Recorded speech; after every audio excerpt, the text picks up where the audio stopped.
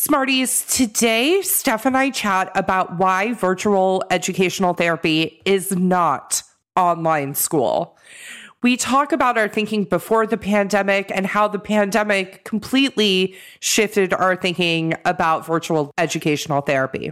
We discuss the challenges that online school presented for learners and their families, and how virtual educational therapy is just not the same thing.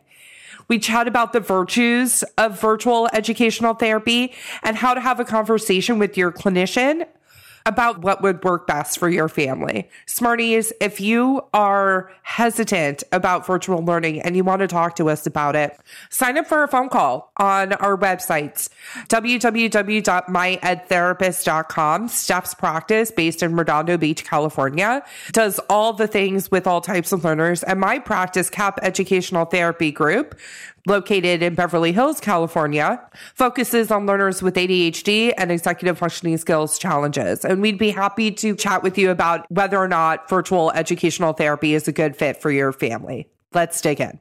You want to learn faster, but sometimes working harder is just not the answer. You have to learn smarter. The Educational Therapy Podcast.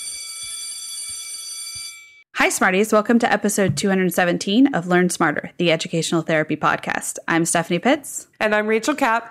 And today we're talking about virtual educational therapy and how it is not the same thing as online schooling. Steph, how did you feel about virtual ET prior to the pandemic? Where were you with that? We had a couple in the practice, and they were all middle or high school, no elementary school kids. There was talk about maybe doing it, but it just felt too hard. It felt too hard for the kids. It felt too hard for all the resources that we had access to. We hadn't really figured out how to do it in a way that felt like it was productive enough.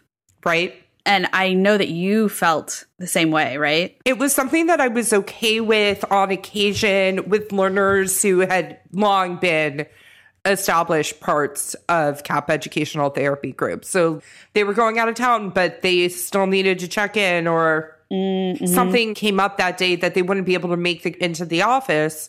Yeah, let's get on Zoom. We already have a rapport. I think I was also very concerned about the rapport and like that in-person connection. Obviously, the pandemic totally flipped that on its head for all of us, and we had to all figure out how to make virtual work. And I've really come around on it. I only see learners virtually, me, myself. My team does both, at least as of today's recording date. It could change. But the one thing that I would say is that rapport has not suffered. No, it has not suffered. I think the biggest thing for me, and I see kids 2 days a week in the office and 2 days a week virtually. And I think that the biggest thing that I struggled with prior to COVID with virtual learning, because we had kids that were in other states. And so that's how they started. Right. But the younger kids didn't know how to use Zoom or use the computer or access things that we maybe needed them to access in those moments. So it had to be very contingent on a parent being there and being able to navigate on the computer and all of that. And I think that was just a logistics situation, right? That I thought, oh, this is rough. I don't know that this can happen. Well, obviously that changed. So I think the kids learned how to actually do the things on the computer. And I think that they learned how to establish relationships or have relationships virtually. And unfortunately, they might be better at that right now than they are in person. So I think that, in my opinion, those were the biggest problems with it prior to the pandemic. But now what we want to talk about is the difference between what the pitfalls were of online school and how doing it still as educational therapy is very different. I think a lot of parents in particular, and maybe teachers too, were very traumatized by online learning. Yeah. And it was really difficult for all the aforementioned reasons, all the challenges that we all know that learners went through and their parents. The online portals, incredibly challenging. And if you want to go back and listen to that episode, we'll link our episode on online portal pitfalls in the show notes, because I think a lot of parents really saw a lot more of what their kids were going through. In a lot of ways, it solved a lot of problems too. That's true. One of the problems, just from a business perspective, that it solved in my practice was we could more readily see kids who were not immediately local to us. If our only way of working with kids was in person, then we were only working with kids who were very, very local to us in person. Because in LA, you don't want to be crossing certain freeways at certain times of day. And I think it has really opened up schedules. And I just think it's, in addition to being incredibly effective for the work that we do, it's solved problems. But I think sometimes when parents hear a virtual option, they're not always the most open to it because of that trauma that we all experienced when it was like our kids were in school on Friday and then didn't go back to school for a year and a half starting that Monday, right?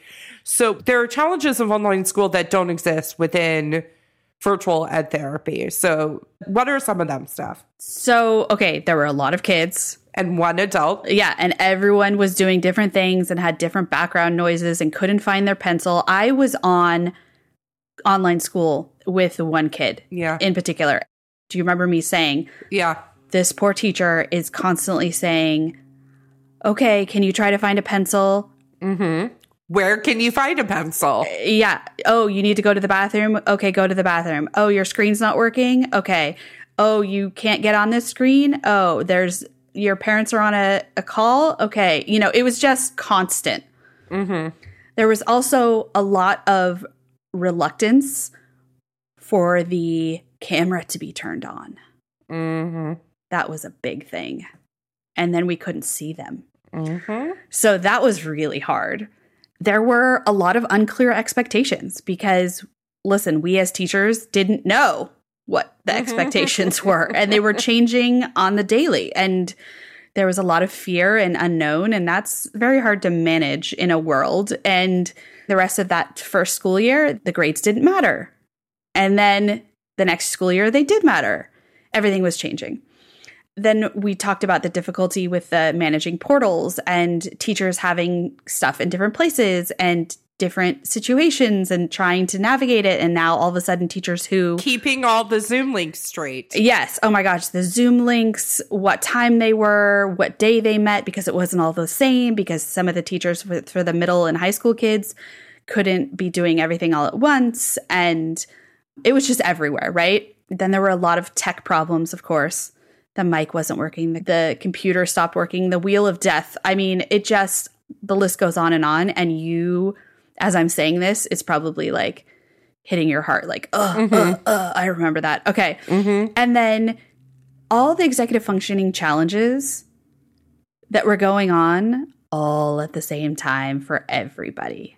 The teachers were a little helpless because they couldn't go to the student and actually help them. And when you have 30 kids in a Zoom, it's just chaos. Yeah. So we know it was a nightmare. We know we're glad to be on the other side for sure. But let's talk about why educational therapy can be so effective virtually, whereas online schooling was so hard. The number one place that we always have to start is that it's one-on-one. Yeah. And whether we're in person or on Zoom, it's still one-on-one. And the expectations can be very clear from the get-go about the work that we do and what our expectations are within that work. The second thing is that our learners and the way that we work are very tech-forward naturally. Our learners are digital natives to a certain extent. So are we. I mean, I grew up with a computer in my house. I remember getting it. And kids don't have the same aversion to tech that a lot of us do as adults.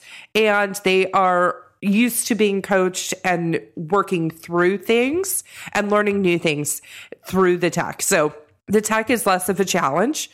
And then the practicality of not having to drive and not having a commute, it gives learners independence. And what that thing that we're always wanting to find for especially our older learners is we want them to find that free time, and not having time in the car when the work is meaningful and effective virtually is amazing. Mm-hmm. And then one of the other blessings of virtual educational therapy, as the Smarties in our audience who have called us at My Ed Therapist or us at CAP Educational Therapy Group, is that you have access to educational therapy when it isn't geographically desirable for you. If there's not an ET local to you, you now have access because a lot of us are doing this work virtually. Mm-hmm. And then another concern that we don't actually find to be a challenge in the work that we do, but parents are concerned about it, is that a learner with attentional challenges will be like on a different screen.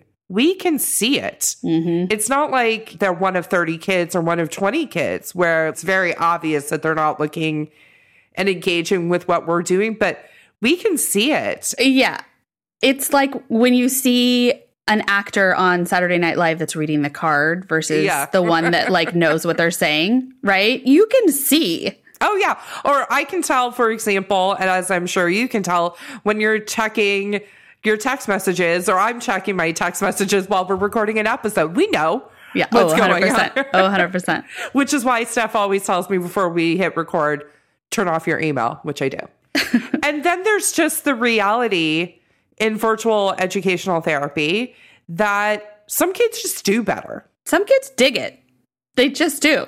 And just in the same way that some kids do better, some clinicians do better virtually. It's just really afforded some flexibility and some creativity in the work that we do. And it was a huge upheaval when we were all forced into it. It was incredibly stressful. Now, 2 years later, looking back on it, traumatic event. I don't know that I processed it as that at that moment. There was also a lot of other things going on for me at that moment too. For sure. But it was a traumatic event. And I don't know that we're on the other side of it, but certainly the world has shifted and educational therapy has shifted along with it. The takeaway is don't be afraid to meet a clinician and work with a clinician virtually. It is effective. Rapport does not suffer. Yeah. And a lot of kids love it. Mm-hmm. We don't want it to be a stopgap. No. For parents. So, and if you have questions or you're concerned, reach out to us. Yeah, we'll talk to you through it. Not every learner is a good candidate for virtual, but a lot are. Case by case. As always. But don't be afraid of it because it's great. Yeah, for sure. All right, Smarties, have a great week. Have a great week.